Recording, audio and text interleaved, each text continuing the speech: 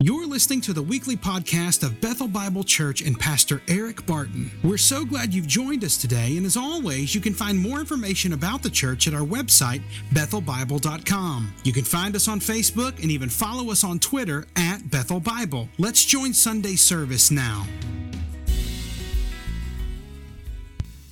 Luke 15, verse 11 through 32. And he said, there was a man who had 2 sons. And the younger of them said to his father, Father, give me the share of property that is coming to me. And he divided his property between them.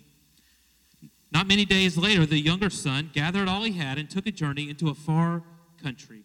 And there he squandered his property in reckless living. And when he had spent everything, a severe famine arose in that country, and he began to be in need.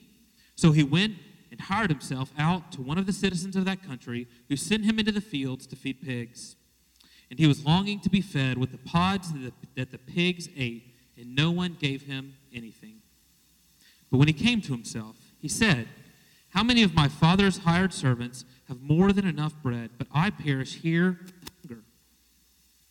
I will arise and go to my father, and I will say to him, Father, I have sinned against heaven and before you. I am no longer worthy to be called your son. Treat me as one of your hired servants. And he arose and came to his father, but while he was still a long way off, his father saw him and felt compassion, and ran and embraced him and kissed him. And the son said to him, Father, I've sinned against heaven and before you. I am no longer worthy to be called your son.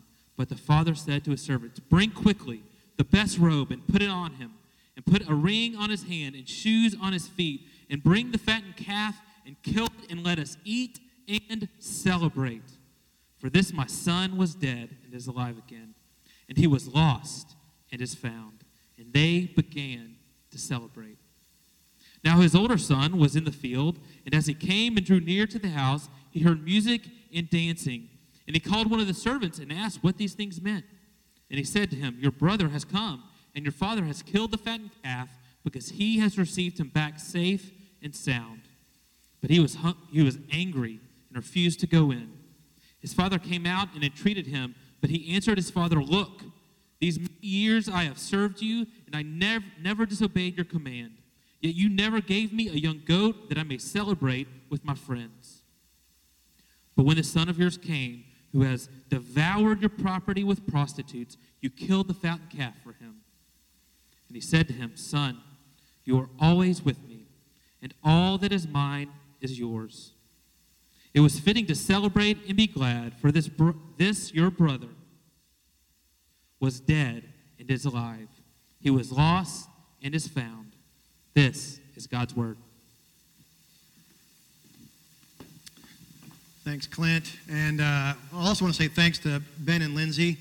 For those of you that are here, I just want you to imagine for just a moment that there you are 1,000 years from now. You have finished playing racquetball with Barnabas, and you're cooling off, and someone walks up to you and says, you don't know me, but you were praying that Ben and Lindsay would have impact, and through their ministry, I am here in eternity with you. You're served. That would be pretty great, right? So here's what I would love to challenge you to do. Probably just about every single one of you have some sort of smartphone device. I'm about to give what we call a sermon introduction. And for once, I'm going to invite all of you, while I'm giving my sermon introduction, to pull out your smartphone, whatever it might be, and make yourself a reminder. Every day, it goes off at, I don't know, how about 11:15? And all it says is Ben and Lindsay. And when that reminder goes off, you have 2 options. Ignore it and do nothing, or simply say, my God, would you do through them what you have done for me?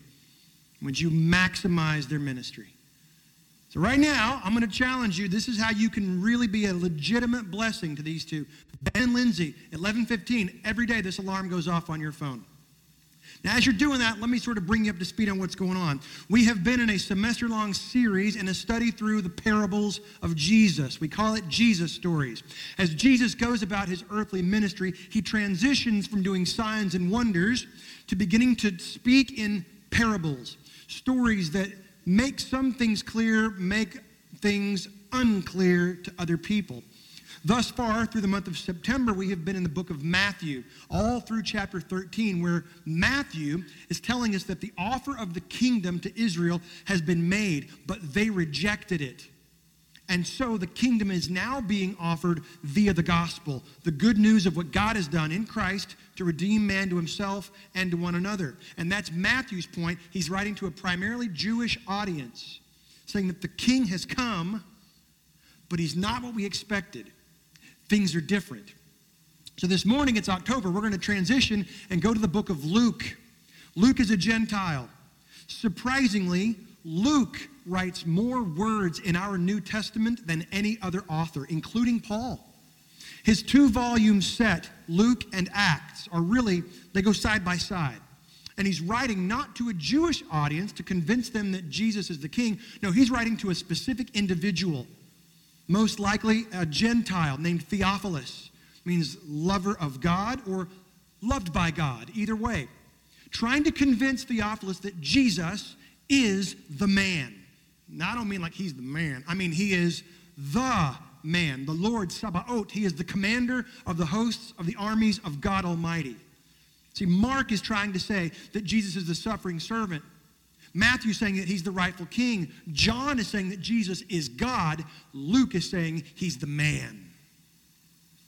So Luke writes this 2-volume set to say that the birth of the Christ, that's the Gospel of Luke, produces the birth of the church, that's the book of Acts. Now you sort of need to know that because that's why Luke, the arranger and compiler of these different stories, puts them together as he does. The story that we've already heard this morning from Luke chapter 15, Luke is the only gospel writer that records this parable. And he records it because he's trying to convey a greater, grander truth, that Jesus is the man. Now, Luke chapter 15 is the most frequently preached passage in evangelical churches for the last 50 years. And so this morning, we get to pad those stats and we're going to join them. But I don't want that familiarity to breed any sort of malaise. I want you to listen as if your very soul depended on it, because it just might. This may be my favorite passage where Jesus explains the Father. In fact, the Gospel of John says in chapter 1 that Jesus exegetes. He reveals, he pulls out and demonstrates and shows what God the Father is like. And I think this is the central passage and chapter in which Jesus does that. But before we can understand what's happening in the passage we've just read, we have to have a little bit of an on-ramp. We have to have a little bit of a backdrop to really understand the intensity of what Jesus is doing here. In chapter 14, we get a setting, and it's a sitting. Chapter 14 is absolutely crucial, or you don't understand chapter 15. In chapter 14, Jesus is the guest at a dinner party. And these dinner parties are probably not like yours and mine, where we invite people in and we close the doors and we begin to eat together. These were more sort of open-air affairs where people walking by could sort of see what was going on and look and pause and linger a bit. And Jesus is at this banquet given by a very wealthy man, and someone shows up, chapter 14, that, oh man, this dude, this guy has a dropsy. Most of us don't know what dropsy is, and that's fine. Dropsy is not a pleasant condition. Dropsy is where the extremities, usually a foot or a hand or all of them, they're really, really swollen, and they're fluid-filled, and they hurt, which causes the person with dropsy to moan and to be generally unpleasant to be around. There is skin affectation that comes with it. It's really just not good. And so what's happening is all the wealthy people at this banquet are going, oh, it's Dropsy Dave, and they all move over here, and nobody wants to sit by Dropsy Dave because he's always kind of moaning and blah. And Jesus sees this, and he says, you are the leaders of Israel, and you are avoiding the guy who needs you most because all you care about is your own importance. And then Jesus gives them a stinging rebuke. He says, the more you care about your own importance, the more indifferent you will be to others. The more you care about your own importance, the more indifferent you will be to others. And then Jesus is going to tell them some stories to say, but I have good news. God's not like that. God is not threatened nor concerned in the slightest about his own importance, his glory, his mass, his meaning, his value, his significance, his worth. He knows, which enables him to be a going, sending, reaching out kind of God. See, Jesus is now going to tell 3 stories to tell these people at the banquet what God is like. And it's not what they expect. What we're going to find out from these stories is that God loves the lost.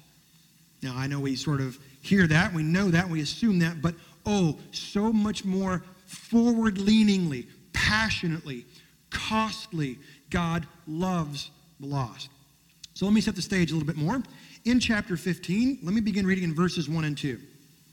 Chapter 15, verses 1 and 2. Luke writes this, "Now the tax collectors and sinners were all drawing near to hear him." I want you to see this movie in your mind. Here's Jesus sitting at a banquet table, hosted by a wealthy homeowner, and some other of his friends have come, but now some other disreputable, undesirables have come by, and they just can't get enough of this Jesus. These tax collectors, they're not just IRS agents. That's not it. These are individuals who have purchased from Rome a franchise making it legal to collect taxes from their countrymen.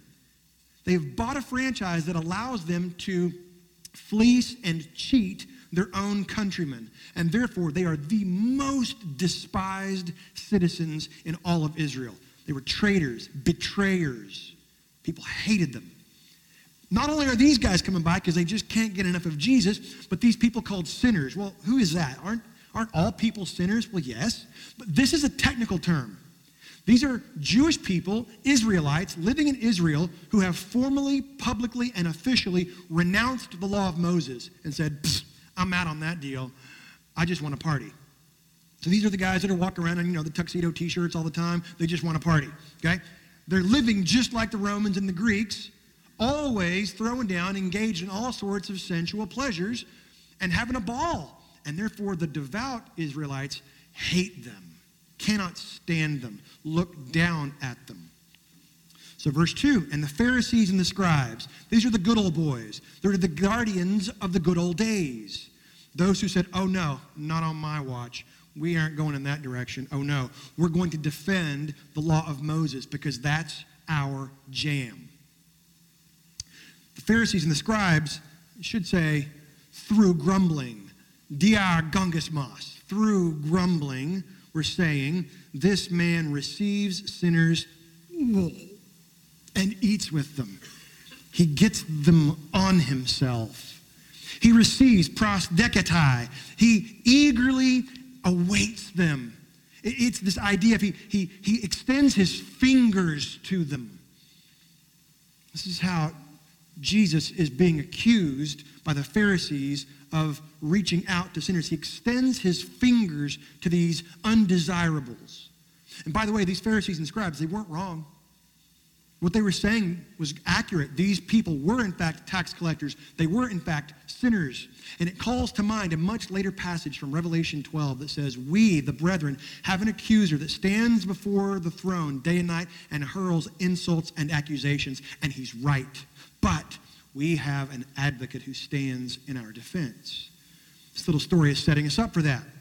This guy welcomes, he eats with them. He is becoming like them, and they couldn't stand it. There's no question that this Jesus was beginning to be viewed by some as maybe he is the Messiah.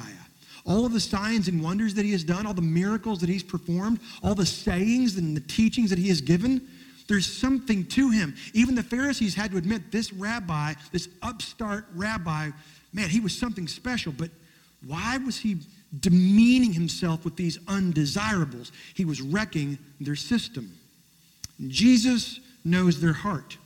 And so Jesus is now going to tell them 3 quick stories. Now, in the interest of time, I'm just going to quickly summarize the first 2, and then we'll unpack the third one that we've already heard read this morning. Jesus says to these scribes and Pharisees who are grumbling, he knows their hearts, and so he speaks to their heart, not to what they're saying, but to what they're feeling and thinking. He says, imagine that one of you guys loses a sheep. That's funny. You see? He's talking to scribes and Pharisees, the upper crust, the top echelons of Jewish society. Shepherds were the very bottom of the barrel because they smelled like, sheep.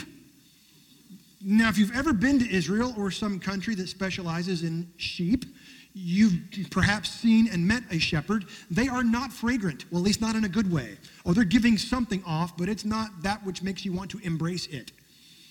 And so Jesus is going to make these scribes and Pharisees the main character in his little story. Imagine one of you guys loses a sheep. Now, everybody understands this story. We as Westerners have a tendency to hear this and go, so what, I'll lose a sheep. I got 100, now I'm down to 99. Big whoop. No. Everybody understands this. In that day and time, in the ancient Near East, a family could basically sustain and support a maximum of 15 sheep. That's it. Because you would bring them into your home, and that's all you can support. And so you collaborated with other different family members, and you brought all of your sheep together. In this case, you would hire the lowest dude in town, the knuckle-draggingest guy, and say, you're going to be our community shepherd. And you have one job. Are you paying attention? One job. It's this. Don't lose the sheep. That's it. That's your job description. Don't lose sheep. You got it? I got it. Don't lose the sheep. And so let's just say one of you guys loses a sheep. Jesus giving them something like this. He's calling these guys shepherds, and they're having to feel this. What do? Well, you have to go after the sheep. See, sheep are the only species of animal on the planet that are completely symbiotic, meaning this.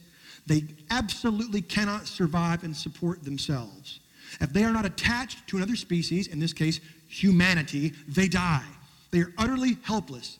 It's been said that sheep are dumb. They are not dumb. They are, however, defenseless, and they are dependent. They're not dumb. Left to their own devices, they will merely lay over and die. They have to be defended by a shepherd.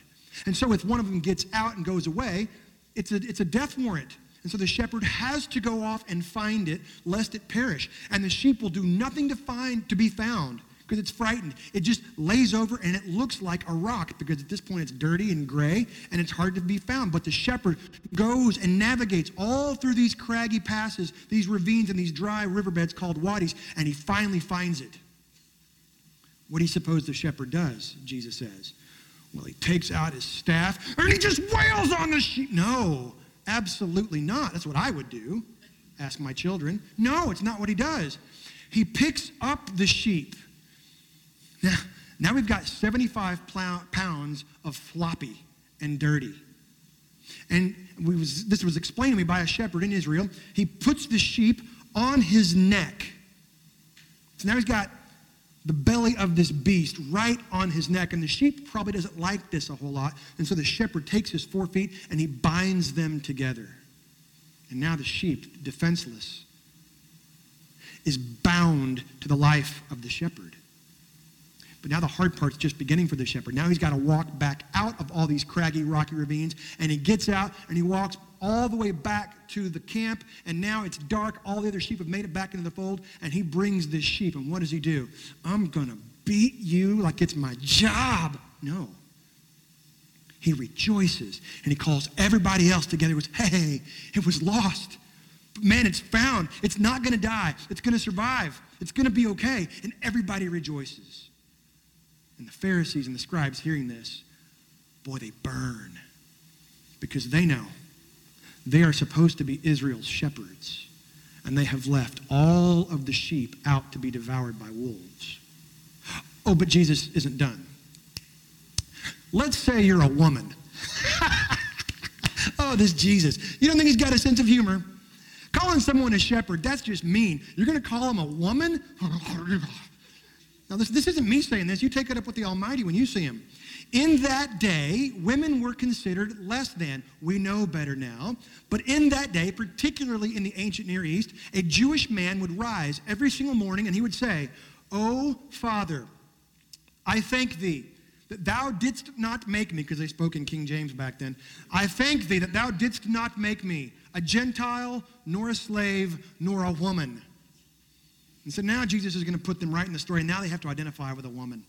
Just imagine, Jesus says, which one of you, if you're a woman, you lose a coin. Well, what's going on with this? Well, This is a silver coin. It's a denarius. It's a day's wage. It's about 4.5 grams of silver.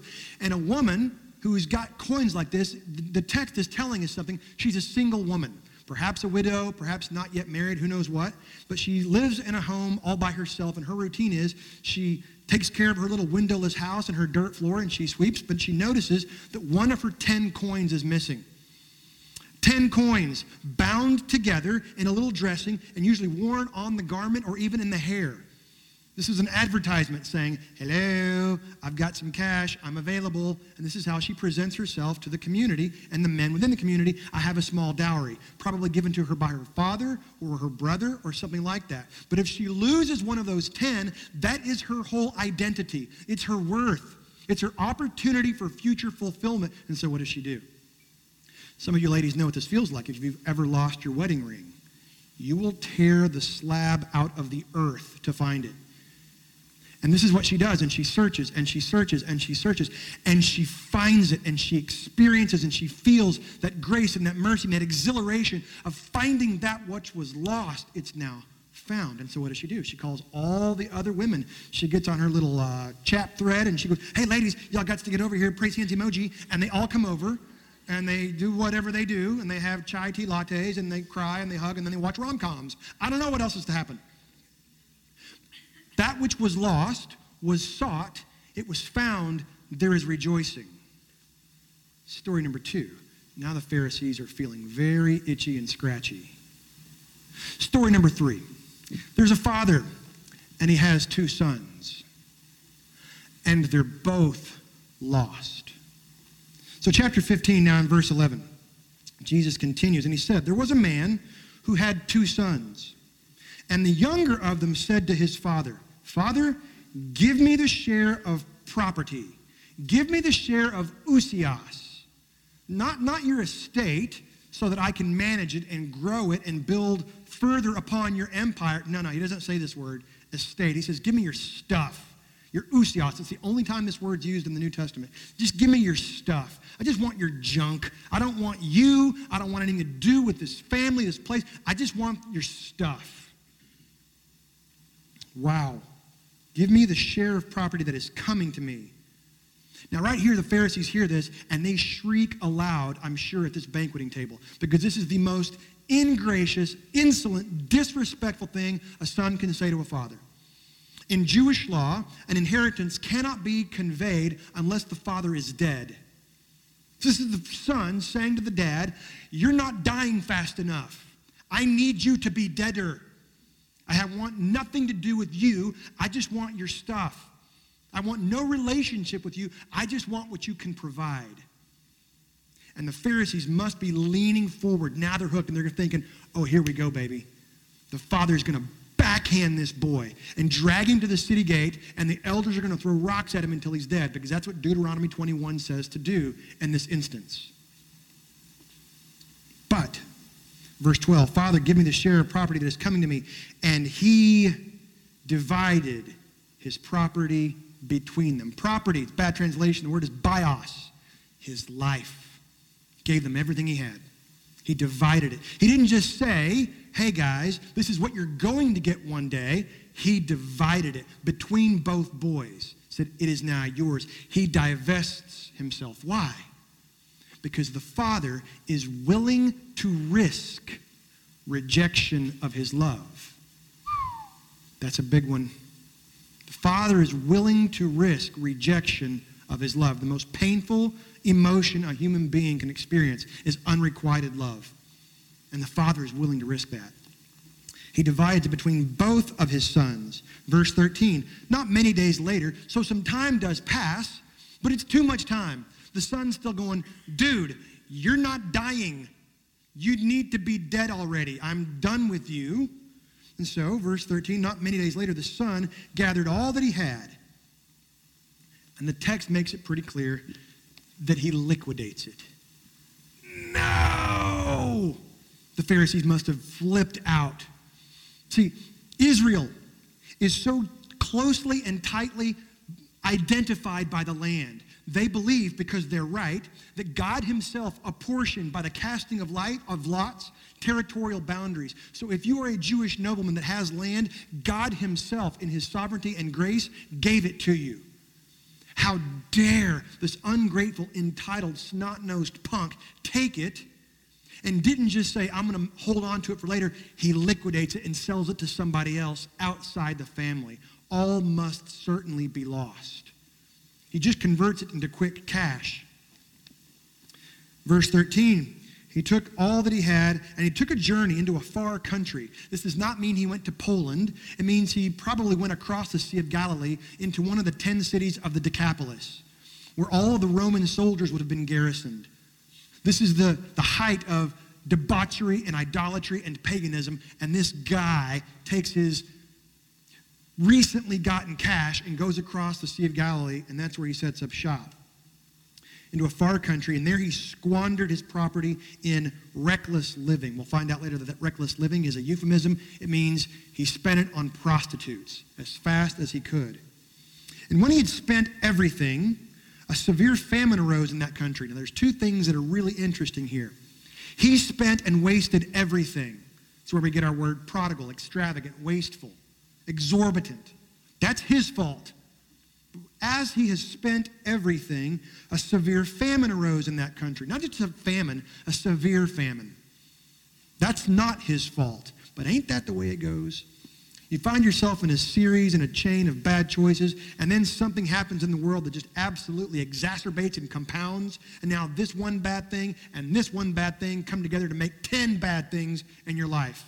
And not just a famine, a severe famine. We know from historical record that when famine would strike this part of the world back in those days, it would become apocalyptic in no time. Atrocities of cannibalism and abuses, horrifying. And this guy finds himself in a pagan city in the midst of severe famine and hardship. Oh, it doesn't get any worse than this. Well, except that it does. Verse 15, well, actually, he sees himself in the country and he began to be in need. Verse 15, so he went and hired himself out to one of the citizens of that country, a wealthy pagan. It literally says he glued himself, doing whatever it took, whatever he needed to do to affix himself to this wealthy citizen of that country, who then sent him into the fields to feed pigs. I got no more work for you. I have no more resources. Why don't you just go out there and lay down with the pigs and occasionally throw some seeds at them and you can eat whatever's left. Have you ever wrestled with a pig for food? Don't answer that, Joe. This is not a good place to be. This is a bad, bad place you found yourself. And by the way, swine, pigs, are ceremonially unclean. This good Jewish boy, the son of a Jewish noble, now finds himself destitute, broke, beholden to another person of another religion in another land, wrestling with pigs for scraps. This is about as awful as it gets. Verse 16, that job wasn't even paying him anymore, and he was longing to be fed with the pods that the pigs ate, and no one gave him anything. But, verse 17, is a hinge. When he came to himself, literally, he came to his mind. He begins to think clearly for the first time in a long time. He said, how many of my father's hired servants have more than enough bread, but I perish here with hunger? How many of my father's hired servants? This is misthos. It's not slaves. Oh, slaves were highly esteemed. Slaves were treated like family members. They ate meals with the family. Hired servants were the misthos. They were the lowest of the dregs. And he says, my father is a man of nobility and character. See, his upbringing, his teaching about the Father matters. He reverts back to that which he knows. My father, at least, was good. He took care of his hired hands, and he hatches a plan. Verse 18, I want you to notice all of the I wills here. I will arise, and I will go to my father, and I will say to him, Father, I have sinned against heaven and before you. This, by the way, is the first flicker of repentance, but it stops right there. Yes, repentance does involve an element of shame. It is an accurate assessment of one's self that prompts attitude change and therefore action. But right away, he goes off. He recognizes the depravity and the immense darkness of his situation, so much so that he's willing to take action, but he misses the point. In Jesus' story, he says, I'm going to fix this. I can fix this. I'm going to pull myself up by my bootstraps. I'm going to solve my situation. I'm going to cure my circumstance. That's So he hatches this plan. He says in verse 19, I'm going to say to my dad, I'm no longer worthy to be called your son. Treat me as one of your hired servants. Let me work this out. Let me earn this all over again. The rabbis in antiquity would say repentance is recognizing your sin and working to earn God's favor. That is a rabbinical quote. So everybody understands this. This is intuitive. It's what we all assume. It's what the Pharisees are going, yeah, that's right. Stick it to him, Dad. Make him come back and earn it. He's going to have to work for it. We don't have to work for it. We have been. So Jesus is totally setting him up for a gut punch here. Verse 20, and he arose and came to his father. But while he was still a long way off, his father saw him. So it's obviously daytime in Jesus' story. His father keeps looking out at the horizon. Is that him? No. Wait, is that him? It's not him. Oh, is it? It's not him. And day turns into week, turns into month, and this guy's not coming home. This guy's not coming back. Till one day he's looking out across and he recognizes that unmistakable that profile. The hair just so, the cut of the jaw just so from a distance. And he can't contain himself because he knows that his boy is alive. If you're a parent, you know this feeling. While he was still a long way off, his father saw him, and he felt compassion. Bad translation. His guts moved. He had a bellyache. He was so moved with empathy. His guts jumped, and he just goes, ah, my boy. This noble, regal father. His father saw him and felt compassion and ran. And right there, I think the Pharisees and the scribes, they just snap. No way. No way. No way does a noble Jewish man of repute do this. It is the lowest expression of foolishness and shame. Children run around. Women occasionally will run around, but a man never runs. And this isn't just run. This is sprint. It's an athletic term. It's like he's running against Usain Bolt. He has to reach down, grab his tunic, and tuck it into his belt, thereby exposing every man's worst fear, his own legs in daylight. It's like looking at a road map. There's veins and it's livers. Oh, this guy exposes his legs and takes off at a dead sprint. The Midrash said that priests could not raise their robes even in the midst of doing blood sacrifice. They just had to let it soak because a priest might accidentally show his ankles. One of the famous rabbis was walking through a very twisted thorn bush and adjusted his ankle slightly, raised his robe so that it would not tear, and he had to go and stand before the Sanhedrin. It is that much of an offense. You do not show your legs. And by the way, guys, that's probably still a good idea. But this guy picks up his gown, tucks it in, and he goes off at a dead sprint towards this guy. Verse 20, he felt compassion and ran and embraced him. Totally took him in, surrounded him. And then the verb says, and was kissing him. But it was, and he was falling on his neck. It's the actual expression. He just couldn't stop himself. He grabs him. Need I remind you, this kid smells of pig. He's nasty. He's got it under his nails. He's got it coming off of him, probably wearing not much more than a Post-it note, and he just falls on his neck, and he buries his face. Totally undignifies himself. And the Pharisees and the rabbis are going, no! You're saying that he's undignified, that he's ignoble. Jesus is saying, I'm going to tell you what God is like. It's not what you expect. Falling on his neck and embracing him and weeping and crying for him. Now's my chance, thinks the son. I'm going to fix this. He's emotional. He's vulnerable. Here's my shot. And the son said to him, Father, I have sinned against heaven and before you. And he was right. I am no longer worthy to be called your son. He just wanted a plan of reparation, of restoration. The father. But the father said to his servants, are you seeing this? The father sees the outline on the horizon, tucks in his gown into his belt, and takes off running, which all the servants are like, oh my gosh, there he goes. And they have to run off after him. This doesn't ever happen before, but they have to follow him. Where is he going? They don't know. They get there, they're all out of breath. And they're seeing the father, the master of the estate, weeping and hugging. And then he says to the servants who are still standing there sucking air, going, he speaks to them. He says, bring quickly the best robe and put it on him, and put a ring on his hand and shoes on his feet. They're like, you mean like right now? Okay. And so they have to run back to the house, get the gear, and then run back to where the father and the son are. The father doesn't even listen to the son's attempt at reconciliation. Like, are you kidding? You can't earn this. You can't fix this. It is a human problem that demands a God-sized solution. You cannot fix this. And the hearers, the scribes, and the Pharisees would have known exactly what was going on. The robe, oh, it's not just the robe, it's my very best garment. It is the robe, the garment, the cloak that tells everybody what I'm worth. Wrap him in it. Drape him in it. He will never again be seen in rags. I am declaring worth and nobility. I am declaring significance and meaning on him. I am dressing him. He cannot dress himself. He has no resources. I'm doing it. Bring me the ring. What is the ring? The ring is the symbol of authority. Put the ring on him.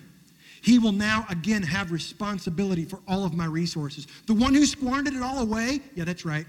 I am restoring. I am giving him productivity in my home, in my household, in my estate. Bring him sandals. Put them on his feet. Oh, no, not the sandals. Oh, yes. You see, slaves and hired workers did not wear shoes. They worked barefoot so they couldn't go too far from the master's land. Only the sons and the father wear sandals. And so the father is telling him, you're trying to just be a hired hand? That's not good enough. Don't settle. I am declaring you a son. And in a moment, he is fully restored by no act or work of his own. But the father said to the servants, bring quickly, right now. No probationary period, no waiting. Right now, he's restored immediately because I have done this. He doesn't have to stew or simmer in his own grease. I have done this. Bring it quickly. Verse 23, and bring the fattened calf and kill it, and let us eat and celebrate. This is something that would only be done once every 1 or 2 years. Meat was a very rare dish.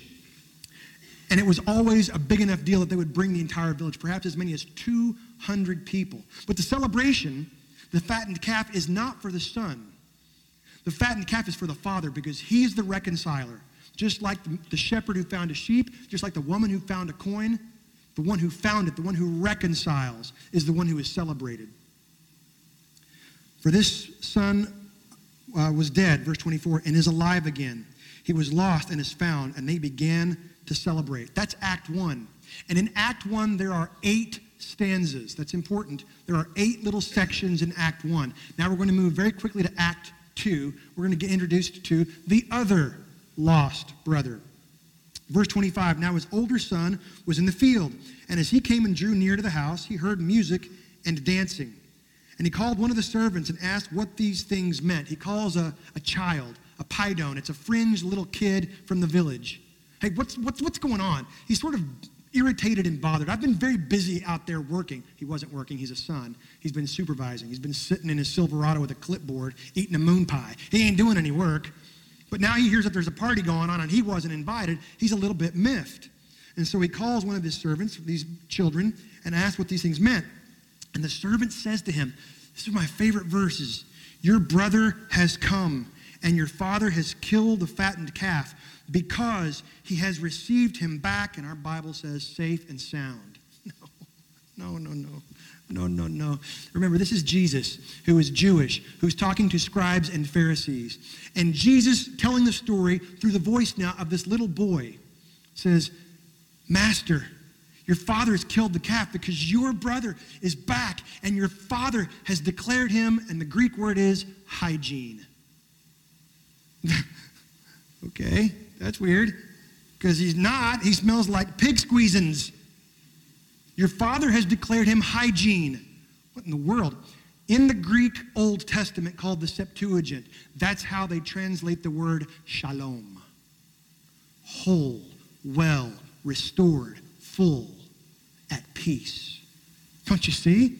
Dude, why don't you get this? Your dad has done a thing and he's made this boy, your brother, shalom. He was anything but shalom, wrestling with pigs in a foreign country, squandered his father's wealth with prostitutes. But the father has said, you are shalom, because the father has the means to do that. Verse 28, but he was angry, the older brother, and refused to go in. His father came out and entreated him. Now the hearts of the Pharisees burn. Because that verse 28, he was angry and refused to go in, that is a capital offense. That is punishable by death. The older son is demonstrating that he also wants no relationship with the father whatsoever. He merely wants his stuff too. He's just going about it in a different way. I don't want you. I have no relationship with you. I'm doing what I'm supposed to be doing to get your stuff. And saying, I will not go into your party was punishable by death because of the insolence. And yet, Jesus says in verse 28, his father came out and begged him. And the Pharisees are going, because they know they are the older brothers. And Jesus is saying, but even the Father is pursuing you. You're every bit as lost as the sinners and the tax collectors. You just don't know it. God has come, but it's not what you expected. He's even going after you because God loves the lost. Verse 29, but the older brother answered his father, look, strike two. That's a capital offense to address one's father in that day and age like that. Look, not my father with respect. No, look, you. These many years I have served you, and I never disobeyed your command, yet you never gave me a young goat. Forget the fattened calf. You didn't even give me a goat that I might celebrate with my friends. You don't have any friends, you think the father's going to say. In other words, I know how this game works. I am playing by the rules. I am following the rule book. I'm not going to say I'm sorry to you. You owe me an apology. I'm doing it right. You're breaking the rules. Jesus says, yup. Verse 30, but when this son of yours came, doesn't associate him as his own brother. Oh no. When this son of yours came who has devoured your property, your life, your bios, with prostitutes, you kill the fattened calf for him. Misunderstanding, older brother, wasn't for him. It's the father. There can be no reconciliation unless the reconciler initiates. The fattened calf is to honor what the father has done. The father said to him, son, it's an intimate term, teknoi, not huios. It's my boy. You are always with me, and all that is mine is yours. It was fitting to celebrate and be glad, for this, your brother, he restores him, he's your brother, was dead, and he's alive. He was lost and is found. Now, there is a wonderful master of rhetoric happening here. In the first story, there's something that is lost, and a shepherd seeks. In the second story, there is something that is lost, a coin, and a woman seeks. In the third story, there is something that is lost, a brother. Who's seeking? See, in this context, in this culture, it would have been crystal clear. In this culture and context, the older brother is the defender of the family. It's not the father's job. It is the older brother to defend the family at all costs. The older brother is the one who should have said, Dad, at my expense, I'll go find him. Sorry that this has happened to us. I'm going to go get him. But in Jesus' third story, we're left wanting and waiting, wondering, where is the seeker in this story? Now remember I told you that Act 1 has 8 stanzas. Act 2, with the older brother, only has 7 stanzas. We're left with a cliffhanger. What's going to happen? Surely the story should end like this. This is how I want the story to end. And the older brother also came to his senses. And he lowered his head, bowed his face to the ground, and said, my father, I'm so sorry. I humbly repent. You are good. And I just want you. I don't care about your stuff. I just want you. Can I please come in and celebrate how great and good you are? So I want this story to end. But Jesus doesn't finish the story. because he knows that the Pharisees will finish the story. Instead of the story going like that, the story really goes on in the end of the Gospel of Luke to say, and the brother was outraged and picked up a piece of wood and beat his father to death. And that's what happened. In just a few short days, Jesus will be dead. What is Jesus saying? Don't you know who the Father is? What he has done? I love you, tax collectors and sinners, and I am crazy about you, Pharisees and scribes, even though you will take my life. I offer it if you will but come in and have fellowship. Jesus is saying, don't you get it? I am entrusted with everything. The kingdom has been given to me. And I will go and rescue all my brothers and sisters at my expense. To whom did the fattened calf really belong? It belonged to the older brother, because the estate had already been divided. And Jesus is saying through the rest of the Gospel of Luke, I will spend all that I have, all that I am. Dad, let me go and get them. They're defenseless. They're dependent. They need me. And at just the right time, the father looks at the son and says, go get them. Now, some of you are here this morning, and you are still in the first camp, where perhaps you've hit rock bottom, and you're still thinking somewhere according to man's economy, and you're thinking, I can fix this. I can give enough money to the Salvation Army. I can help enough people across the street. I can not speed through too many more school zones. I can not cuss at the Cowboys this afternoon, and I'll start my reparation process. Jesus says, no, stop it. And he's desperately waiting to fall on your neck in the midst of your muck.